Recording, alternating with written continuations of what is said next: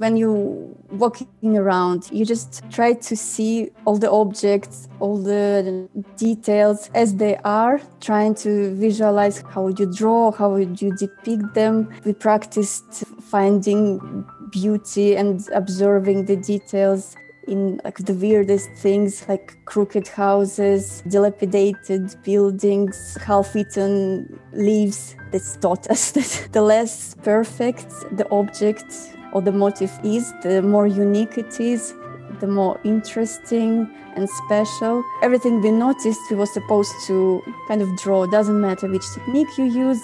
We were giving freedom, but we had to create a large number of sketches, artworks, just depicting whatever catches our eyes. And being given this task, you really start to look around and really truly see things. You become an observer. So you don't just go around being inside your head. The mind goes away and you just learn to look and see. Hey everyone, welcome to episode 54 of the So This Is My Why podcast. I'm your host and producer, Linya, and today's guest is Yulia Brodskaya, a Russian artist and illustrator known for painting with paper, known for pioneering the contemporary art of paper quilling, which we will get into in this interview. Yulia's work is both simple, yet highly complex and stunning in its execution. She uses colored paper and cocktail sticks to create art that has been collected by the likes of Oprah Winfrey, Paramount Pictures, and Wimbledon, and even designed stamps for the United States Postal Service and New Zealand Post. In this interview, we learn how Yulia was first exposed to art in Russia, how she ended up studying in the UK, and all things regarding the art of paper quilling, as well as how she built her career as an artist. So are you ready for Yulia's story? Let's go. Welcome to the So This Is My Why podcast, where we talk to people about their whys and how they turn them into realities to inspire you to live your best life. And here's your host, Ling Ya. So I understand that you were born in Moscow, and I wonder what your childhood was like growing up in the 1980s in Moscow. The most thing is I remember it's just being a child, going to the country house. For some reason, that's where like my best childhood memories are. When I was about 5, my parents decided that I didn't go to nursery or kindergarten. I was always like with my mom or my grandmother, and they said it would be nice for me to spend some time with other children and learning to do something else. So they sent me to lessons, just a couple hours per week, but we were doing music, dance, art. I enjoyed those lessons. And I enjoyed art in particular. And the teacher, apparently she saw something in me. So she told my parents that she thinks I have a talent. And she even went further and took my portfolio, all those drawings I created with her. And so she took them to a like proper art school to see if they want to enroll me. And apparently they liked it too. So I'm really grateful to that first teacher. I don't remember her name, but that was her who really saw something in me at the age of 5. I have no idea what she did see, but that's how I got into art school. So I was just 6, and it was kind of an evening school, which I would go to 2 or 3 times per week after my normal school. But I started it exactly the same year with my normal school, and then I finished it after 10 years. So for 10 years, every week, except for summer holidays, I was just constantly drawing something, painting, whatever they asked us to do. Do you enjoy it? Because I would have imagined as a child, you would want to go out and play, not work and work and work. But you were doing this for so long, it's from such a young age. I didn't mind doing it because I think if I didn't like it, I would say something to my parents. But I can't say that I really loved it. As you said, I mean, I would choose playing and doing something fun, like any time over drawing. It's only much later towards high school or even like university years when I actually realized that I'm actually enjoying doing art, making art and creating. But before I was kind of really going with the flow. So when you realized you enjoy art, was that when you started thinking, I want to do it for the rest of my life as a career? I don't know, funny enough, I kind of didn't put much thought into what I want to be doing. And I was a good girl. I always listened to my parents. They saw that I'm quite good at it. So they suggested, why don't you just continue doing art? But actually, they thought that maybe being an artist is not the best way to earn a living. So their suggestion was I do something like with applied arts. So they chosen a university for me and a course around graphic design and advertisement. At least that's how it was called. I mean, they teach slightly different things. It was just a title, but my parents wanted me to have more real life application to my skills. So not that just I'll be an artist, but I'll be able to work on the computer or work in agencies. So more real life application. And I wasn't against it. As I said, somehow I just was going with the flow. My parents said it would be a good idea. So I said, yeah, sure, why not? Was this the 5-year course at Moscow Textile University? Yes, that was the one. At the beginning, we went to see how they do things. And what really spoke to me is the ornamental and decorative way that they were approaching all the subjects. So it wasn't strict academic type of drawing and painting. When you learn the techniques, there are specific ways things supposed to be and look. We were still doing plenty of model drawing and still life, so things has to be done properly. But at the same time, there was this kind of decorative ornamental flair that would probably come from the textiles, because there are patterns, there are different color blocking in textiles. So I think that kind of flew into other painting and drawing areas around the whole textile academy. So it was actually a blessing, because this time at the uni, it gave me quite a distinctive, style, you may say, or things that I appreciate. I suppose you can see it in my work. So it's quite decorative, because I use different colors. I like patterns. I incorporate them wherever I can. So I'm glad I didn't go to really academic school. I mean, it certainly sounds like a blessing, because you have said before that those 5 years were crucial in setting you on the path that you are now. And I wonder what it was that was so pivotal.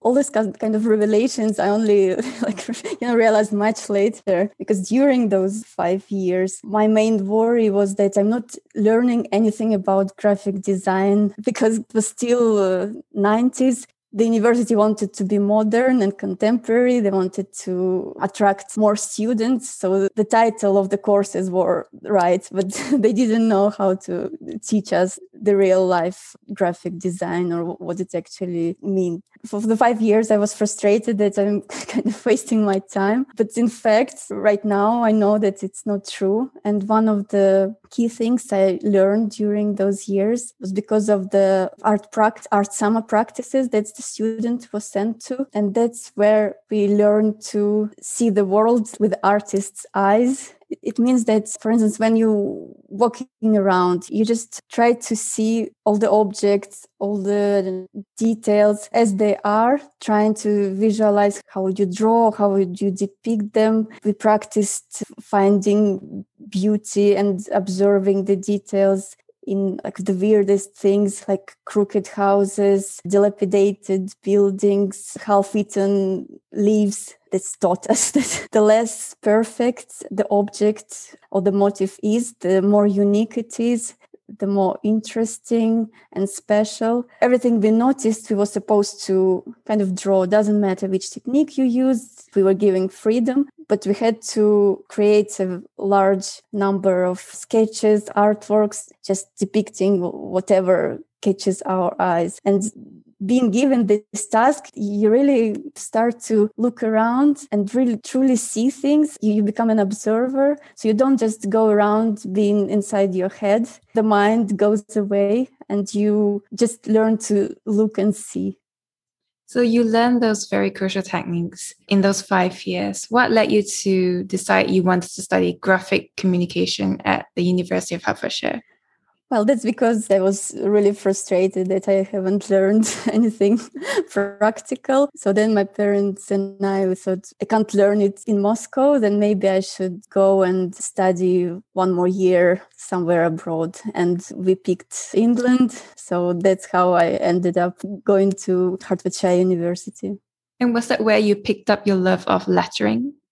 Yes, I think that's the first year, maybe then I did masters as well. So during those 2 years of my UK studies, I think that's when first of all, I realized that graphic design, it's not all about typography, but typography is a crucial part of it. So I think, that's when I really got interested in letter forms, arranging them, creating interesting compositions with letters, trying to draw them, imagining that they're not just letters, but they can be illustrations. So they need to be coherent with the message. The first love that you have, which is, using paper as an art medium. And was it something you were experimenting with as a personal hobby while you were studying as well?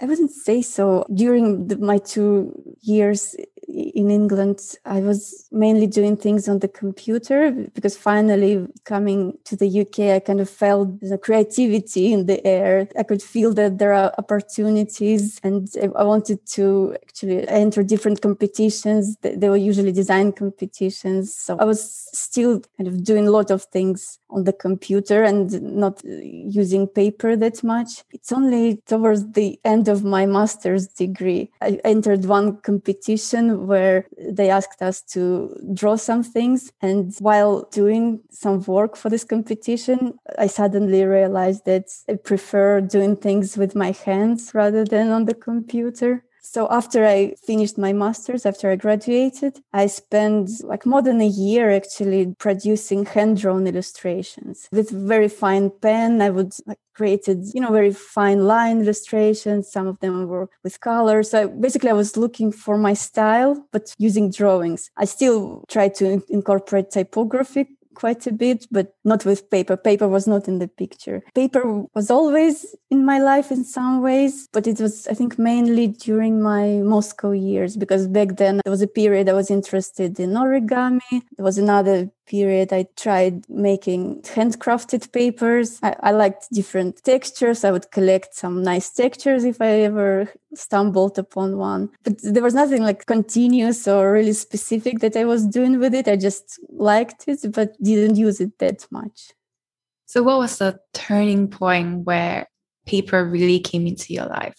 When I was still doing my hand-drawn typographic illustrations, I've done quite a few of them. And I decided it's time for me to send them over to magazine editors or some advertising agencies just to get some potential jobs. And I decided the best way would be to put together a small, a booklet with my work samples. And what I was missing is the eye-catching illustration for the cover. And I decided that I'd like to create my name. So I tried several hand-drawn versions, but I didn't really like them. They were not original enough because I needed my booklet to be noticed and picked up. So as you know, the cover has to be spectacular. I don't remember how this idea came to my mind, but all I remember, I had some paper. I started to cut it into strips and then just play with those strips. Eventually, I made an outline on the mount board just with a pencil. And then I took the strips of paper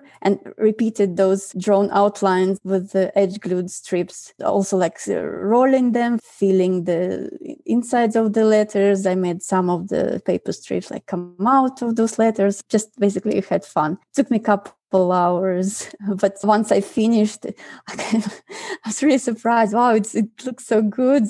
I kind of felt I'm at home. I really want to do it further. I dropped the booklet idea because I got so much interested in this new technique. So I decided I want to practice more. I want to try different things. So I spent another half a year just practicing, working with paper, using color, still using just white paper. In the beginning, I tried to blend my hand drawings with paper. I think you said that at the time you didn't think that paper was enough, right? You needed to draw with the paper.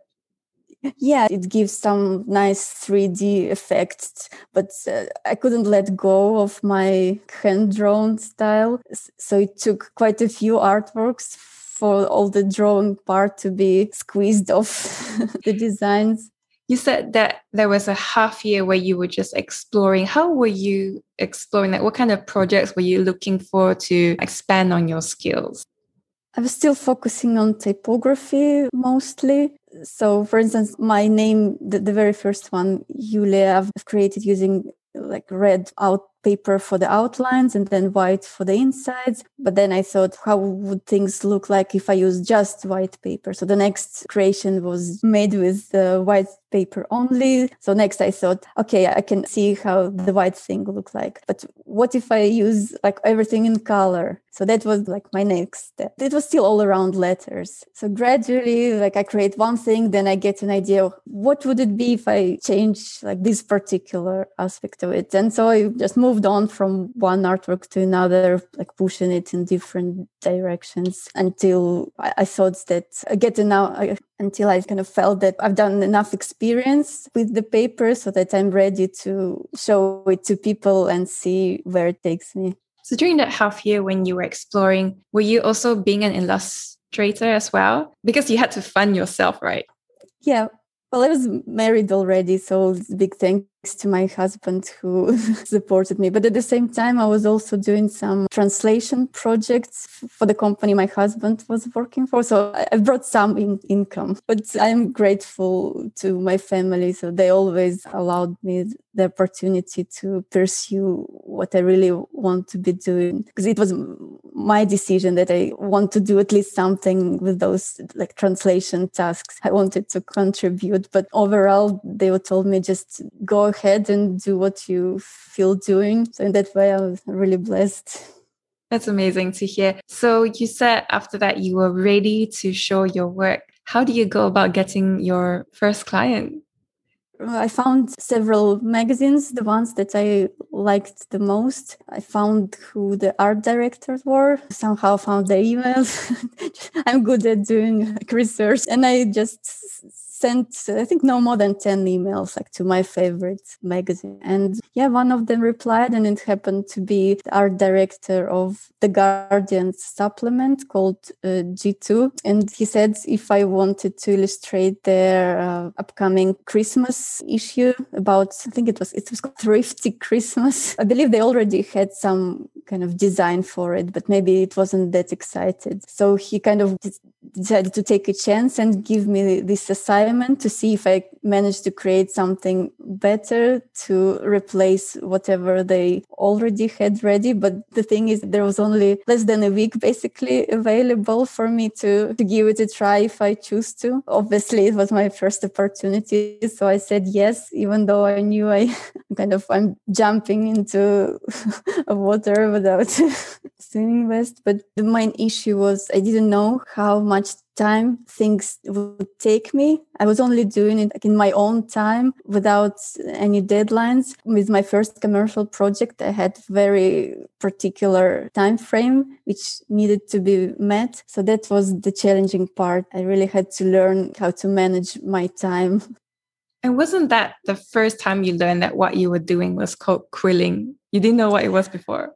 I found out about it later. So I've done this first project. It was crazy. I almost had a panic attack at some point because I was just realizing I'm not gluing fast enough. But once I still managed to finish the job, they sent a photographer. So another crucial part that together with that photographer, we found a way to photograph this type of artwork, which has to be really specific. So that's another thing I learned on the way. But once this supplement was published, it started to appear on various design blogs just because it was something new. I mean, this haven't been seen much before. And so I started to get emails or comments from people, and some of them would mention quilling. And I decided to Google what it is. And that's how I found out that what I was doing had actually a name. Quilling is actually quite an ancient technique, right? Back in the 16th century. What is it actually?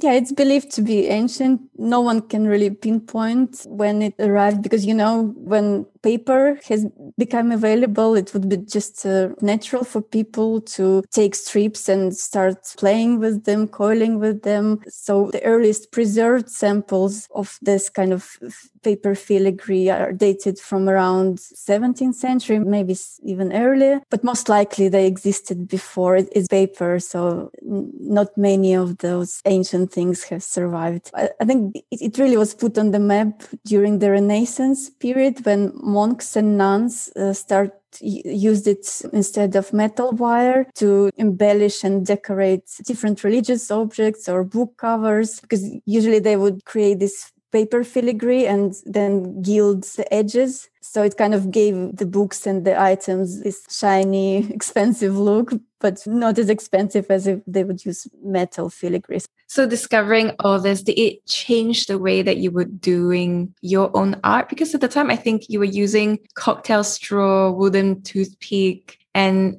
thick paper rather than thin paper, which they always use. I've discovered the term quilling, but I kind of stuck to my guns. I still use exactly the same tools and cocktail sticks. I haven't really switched to all other techniques. The key difference is that I use heavy paper. That's why I don't really need those tools and those basic shapes that traditional quilling uses. I just create my designs and lines freehand. When paper is thick, when it's cut into strip, you just shape it, dip into glue, put it on the surface, and it stands on its own. With traditional quilling, it uses very, very thin, flimsy paper, so it's not stable. The only way you can work with it if you roll it into some kind of a shape, like a spiral or some kind of a loop. There are so many different shapes. I don't know them well because I never really learned how to do it like the traditional way. So it was very much your own personal style. No one else was doing the same thing. Yes, I kind of reinvented it from scratch using slightly different methods. Did you start seeing people copy your style, and did you feel as though this is my style and I'm very protective of it? Why are you copying me? Yeah, in the beginning, I really felt protective of it. It didn't happen overnight. I had, I think, around 2 years of when it was pretty much just me doing it. But then at some point, more and more other people started to use it. So I would somehow stumble upon some magazine ad or other illustration created in a similar way. So I did feel they've stolen my style, and it was unpleasant. But luckily, over the years, I kind of grew out of those feelings, realizing that it's actually a good thing. If people are following my example, it means I'm onto something good. So right now, I only see it in a positive way, and I try to kind of teach people and help exploration of paper. What I'm really trying to encourage is creative freedom within the material, because it's so new. I'm doing my own work, trying to push it into new undiscovered direction, but there can also be other people pushing it in a different way that I would never think of. So I think by doing these experiments and work together, we push the whole medium further. Because I do believe this type of the paper art can stand alongside other mediums such as painting. It's amazing in its own right, but it's still not known in the same way and not celebrated. I think my work is to show people the potential of this technique and what you can do with paper. And now I'm excited to see other people joining me. And what is the process of creating one of your paper artwork? Because some of it, like your name, took a couple of hours. Some of it takes like 2 months. So that's very, very long. So how does the whole process work? Well, it does depend on what you're trying to create. I mean, in the beginning of my career, I was still mainly doing typography-based illustrations. So that kind of design would require one approach, because you already have those letter forms. So I would use the existing letter forms, but just bring over some decorative elements into it. The key thing for those type of designs was to be precise with the lines. If one line is crooked or slightly off, it was really noticeable, because there are kind of letters. Things has to be parallel, proportionally corrected. Things need to be in the right place. So my first years was kind of a obsession about ensuring I designed neatly so glue doesn't smudge. It's not smudges everywhere. And I was learning how to work with colors, because another crucial thing was every strip of paper drops a shadow. And when you use different colored papers next to each other, then those shadows, the reflections, they blend. So if you have, red paper next to yellow paper, so the overall reflection between them will be some kind of orange. And you can vary that reflection by varying the distance between those strips of paper. So I was kind of learning how I consciously can adjust those parameters to create the effect that I need. So nothing is random. Are those reflections the reason why you favorite using white background a lot?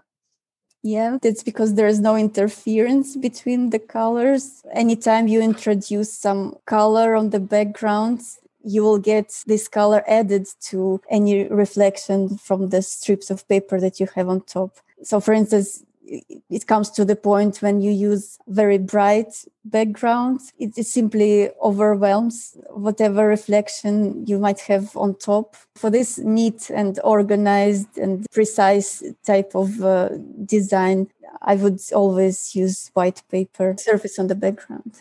And what about when you use dark backgrounds, which you use sometimes? I imagine you must have to change your style as well to adapt to having a dark background. Well, I think right now we're still talking about like my early days style. So back then I maybe only used dark background a couple of times. And what I had to do is to introduce quite a few areas of solid colored paper on the background, like something light areas, because it's just impossible to create eye-catching and bold elements or lines when you edge glue a strip of paper on a dark background. It just doesn't hold. It's too thin to be impactful in any way. So that's why I didn't really use it that much.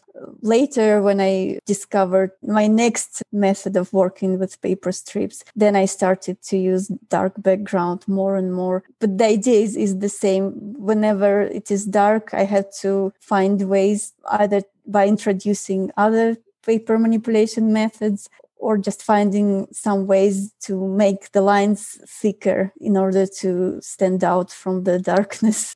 When you're doing a piece of art, when do you know that you have finished? Because it's so subjective, right? You could work on it for forever. So at what point do you feel that I'm done with it?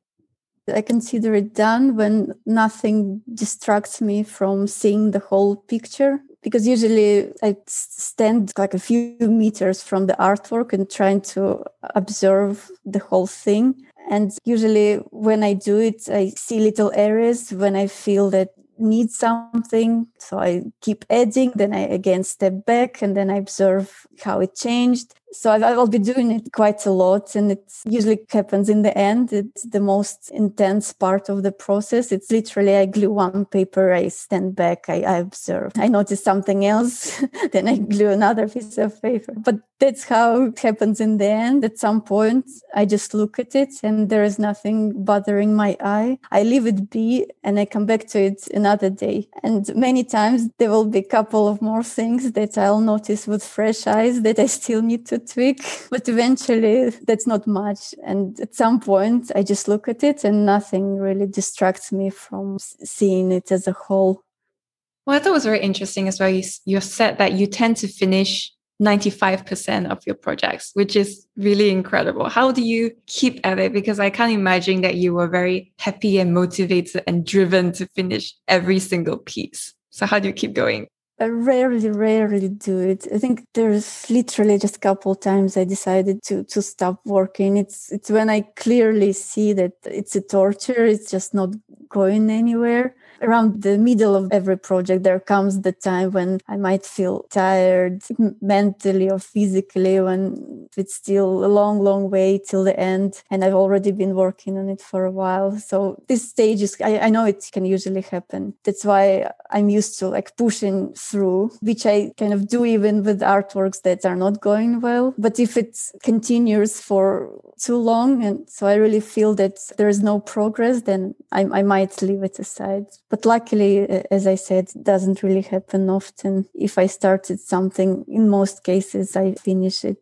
You said before you are inspired by Gustav Klimt, who's an Austrian painter, especially his golden face. Why is that?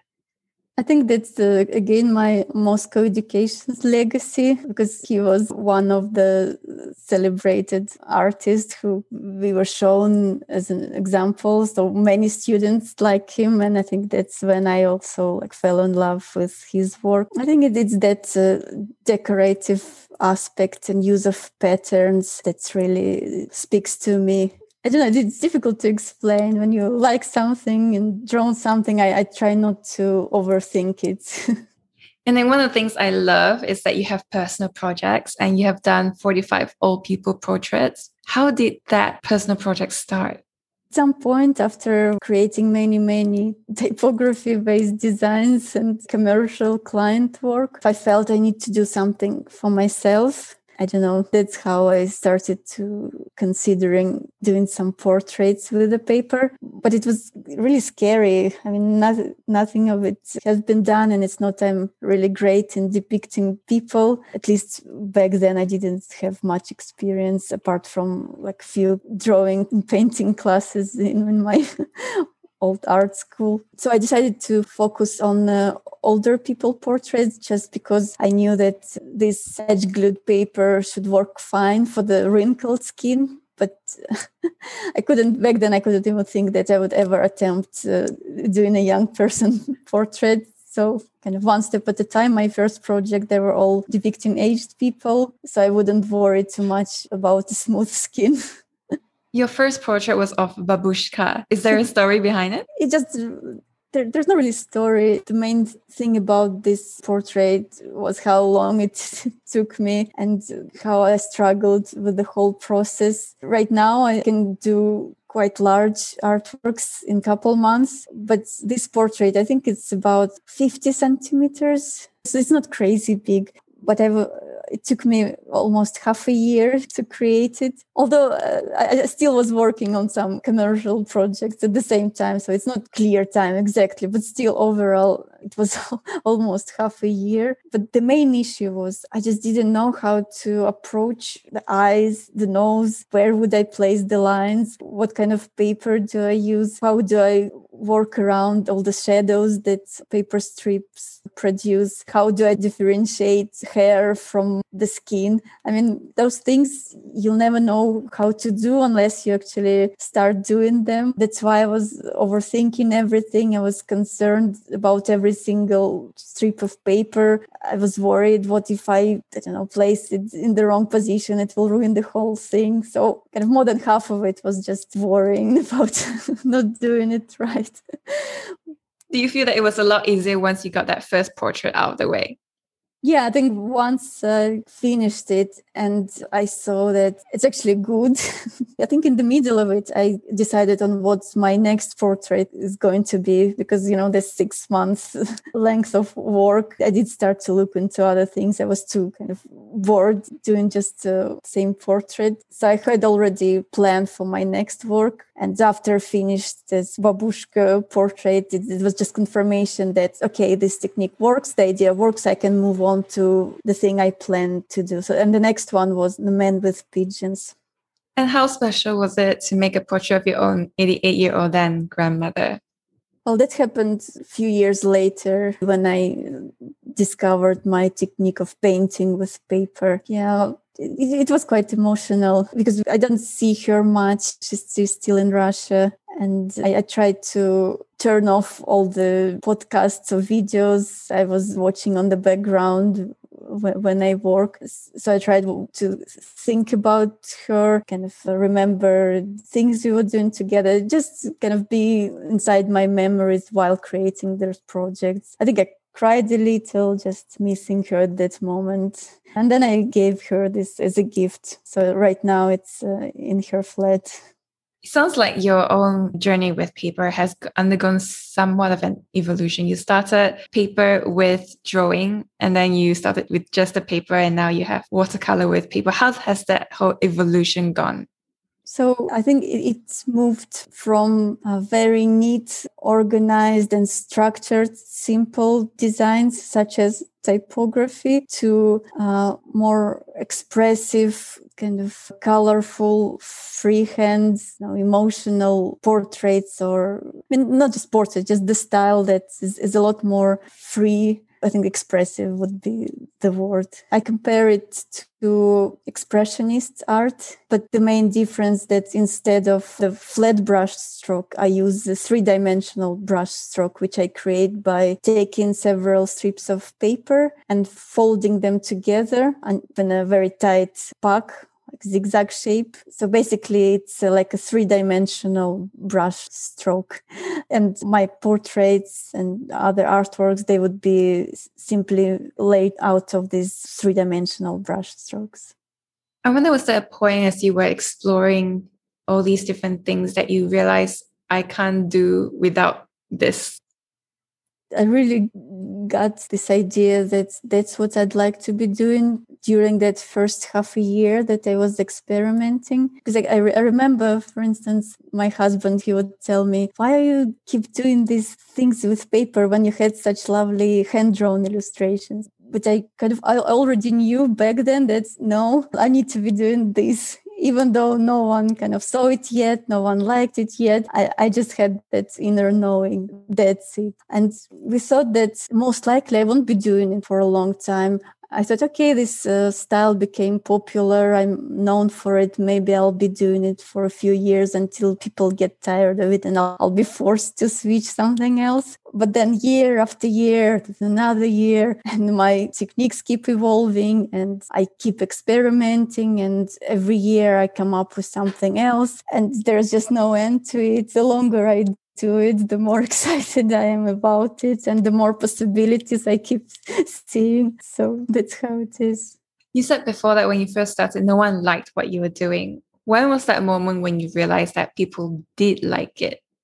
I think that having some commercial success and exposure that proved it to myself that I'm onto something. Although I did feel it from the beginning, as I said, it just takes some time for other people to see it as well. I think for artists as well, it's not like any other career where everything is fixed and you know exactly where you're going. Once you had the Guardian article, how did you build your reputation so that more and more people will come to you and want to commission you? Because right now, I think most of your work is commission work, right? So how did you reach that level? Literally one step at a time, and thanks to internet, basically, because once your first project appears, someone sees it and they might get ideas of how to apply this style to their project. So it's just a snowball. Once you start, then usually it just happens organically. But I still had to go through kind of a change of direction, because a few years ago, my commercial side of my art practice has really begun to slow down.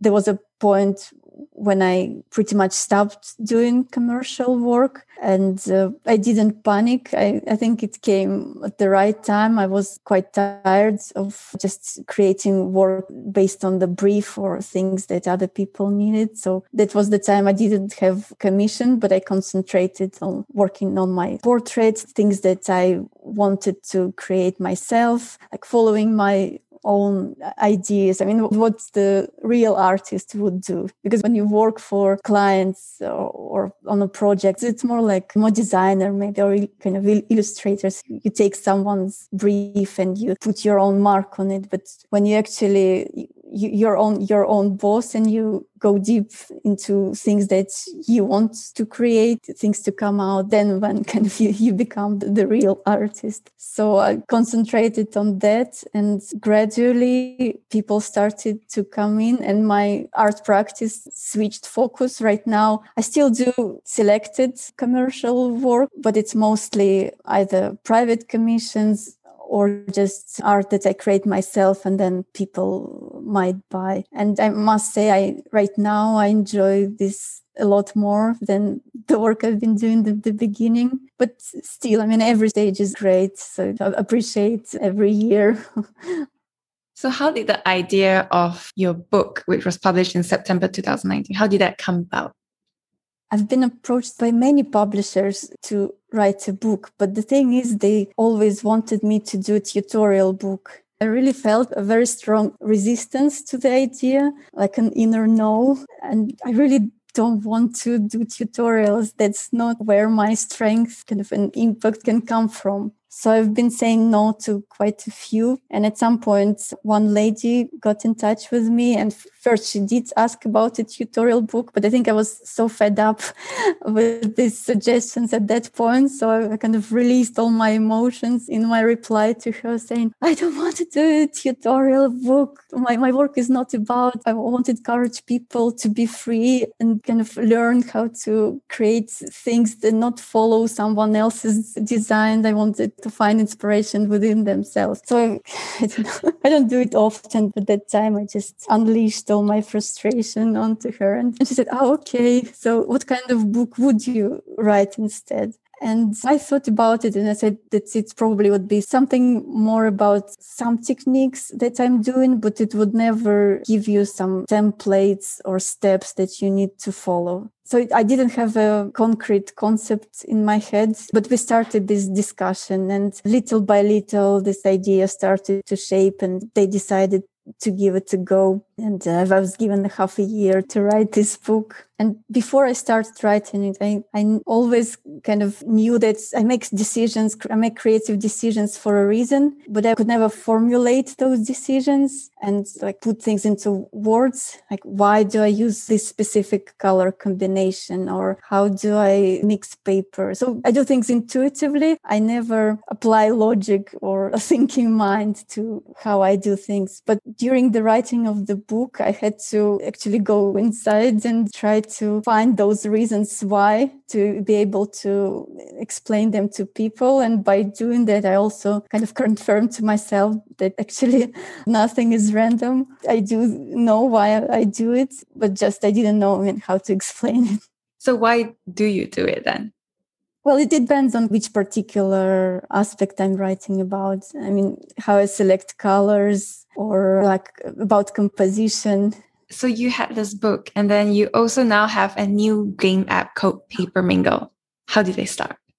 It's an interesting twist. I would never thought I would be doing a mobile app, but basically after seeing the popularity of such great casual games as like Candy Crush, I got the idea that it would be nice to maybe create an app inspired by my style, my paper art. And this way more people would be introduced to the type of work that I do. They would maybe learn what quilling is. Because visually, I think this paper and this style, it has really nice tactile and textured feel to it. And kind of from my example, I know when I even on a mobile phone, I usually like have some texture, not just smooth. So obviously I didn't do it myself. I have like friends who are developers. They basically took all my pictures and designs and applied their coding magic, making them move and interact. And it's a fun project because there are like new chapters we release every few weeks. So I always have to come up with new designs to make like every level and chapter look fresh and interesting. And I think it's the longest project I've ever been involved with, because usually even the longest artworks would take me maybe like a couple of months, half of the year, as we discussed. This project I started more than a year ago and it's ongoing. So it's really fun. I even like playing it myself because I find it relaxing.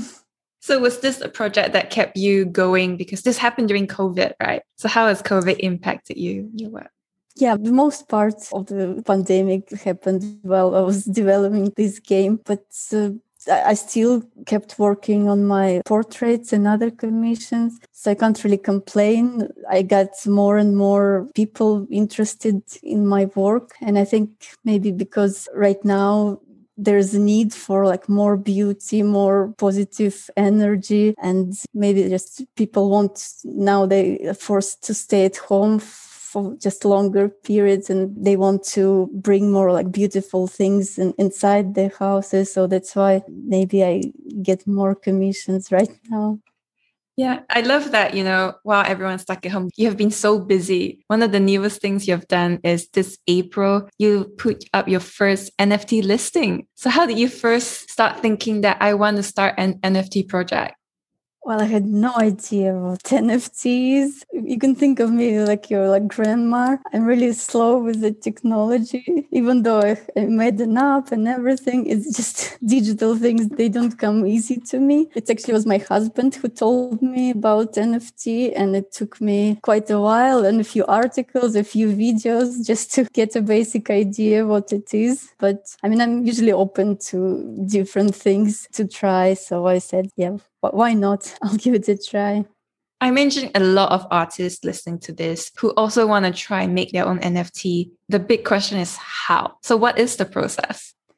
You just first need to really learn and read, because right now there are so many sources. They explain the process. So first you get familiar with what it is and different options, because I think different platforms, they have slightly different ways of how they offer NFTs. And maybe the first step would be to choose like, where would you start? Who would you start with? Like, I'm with Foundation, and I had to like ask a friend for an invite. So there are different platforms. Some of them are open to everybody. Some of them you need to be invited. So I think the first step would be to look at different, maybe try to approach some of them, see like who you want to work with. And then usually they provide explanations of how to do it. And then you get started. Why did you decide to settle with Foundation? What about them that you liked? Well, I tried a couple others and they didn't reply. This was the third one I tried and I got in. So it's as simple as that. You just try different ones and the right door will open. And what else can we expect from you? Well, definitely more portraits. I think that's what I'm excited the most still, but on a larger scale. And I'm kind of experimenting with ways to work a bit faster so I can not suffer too much.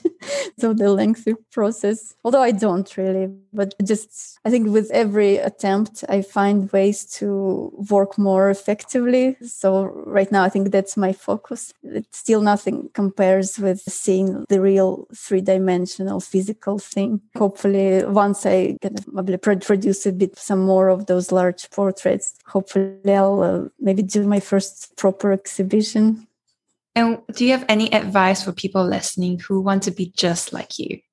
Well, usually the main advice I can give is to just go for it and enjoy the process without putting too much expectations for the outcome that you'd like to achieve, because it rarely works when you have a certain idea of what you want to achieve and where you want to go. But if you just play with it, see where it takes you, experiment, sometimes you can follow someone if you need to, but with this type of techniques, you don't really have to. And I think I'm the example that you don't really need to learn them. You just go ahead and then try different things. And it's the way to come up with something original, because when you know how to do things the right way, you might as well do it the other way and realize that that's the valid way as well. For someone who is discovering your art for the first time, what kind of art pieces would you advise them to look at and explore and dive deeper? The one that is called Free Spirit, which is on the cover of my book. I think that's maybe summarize the essence of my style, because it uses that very dynamic kind of freestyle. If you look closer, you will see that they are actually packs of paper braids element, which is kind of represents the experimentation part, which I always try to bring, because for instance, this portrait that I'm talking about, it came about because I started to make the braids out of white paper card. I made a big bunch of them, different thickness, and I said, what can I do with those? And it's okay, I'm going to apply them in a certain pattern and to make this woman's hair. And then I find a photograph of the lady's profile that kind of fitted the rough idea that I had in my head. So it came out of the desire just to apply this nice little braid to something. But I think just any portrait will give you a good idea of what my style is and what is but what it is about. I think what I want to convey with my artworks is like when you look at any of my portraits, you can see like they're alive. So you can feel that aliveness coming through, even though they're really rough because there are even no drawn lines. Everything is just strips of paper, but somehow you can still feel the presence of a person behind them. Do you feel like you have found your why? Yeah, definitely. And what kind of legacy would you like to leave behind? I think for me, it's just I want people to appreciate beauty, and they want paper to be seen as a very, maybe it's like serious medium for conveying emotions, just to stand alongside all the other different mediums. I want to push the boundaries further with this particular paper techniques, again, to make people realize like the possibilities are endless, and it's a wonderful, wonderful way to create. And what do you think are the most important qualities of a successful person? I think a successful person really enjoys what he or she is doing. And regardless of the outcome, if it feels good, if you feel joy, then that's what is really important. And eventually it just comes through and other people start to feel it too. So as long as you enjoy it, that's the key. And where can people go to find you, find out more about what you're doing, and even commission your work? I think my website, www.artjulia.co.uk. And from there, I have Instagram, where I usually post the most recent artworks, or sometimes work in progress, or Facebook. I think it's easier to go to the website first and then see. And that was the end of episode 54. The show notes and transcript can be found at sothisismywhy.com/54, alongside a link to subscribe to the weekly newsletter for this podcast. And stay tuned for next Sunday, because we'll be meeting a Singaporean founder who founded one of the top media companies in Southeast Asia, known for its memes, on how they first did it for fun, how they created viral content based on current affairs at the time, and how they've grown into the behemoth that they are now. Want to learn more? See you next Sunday.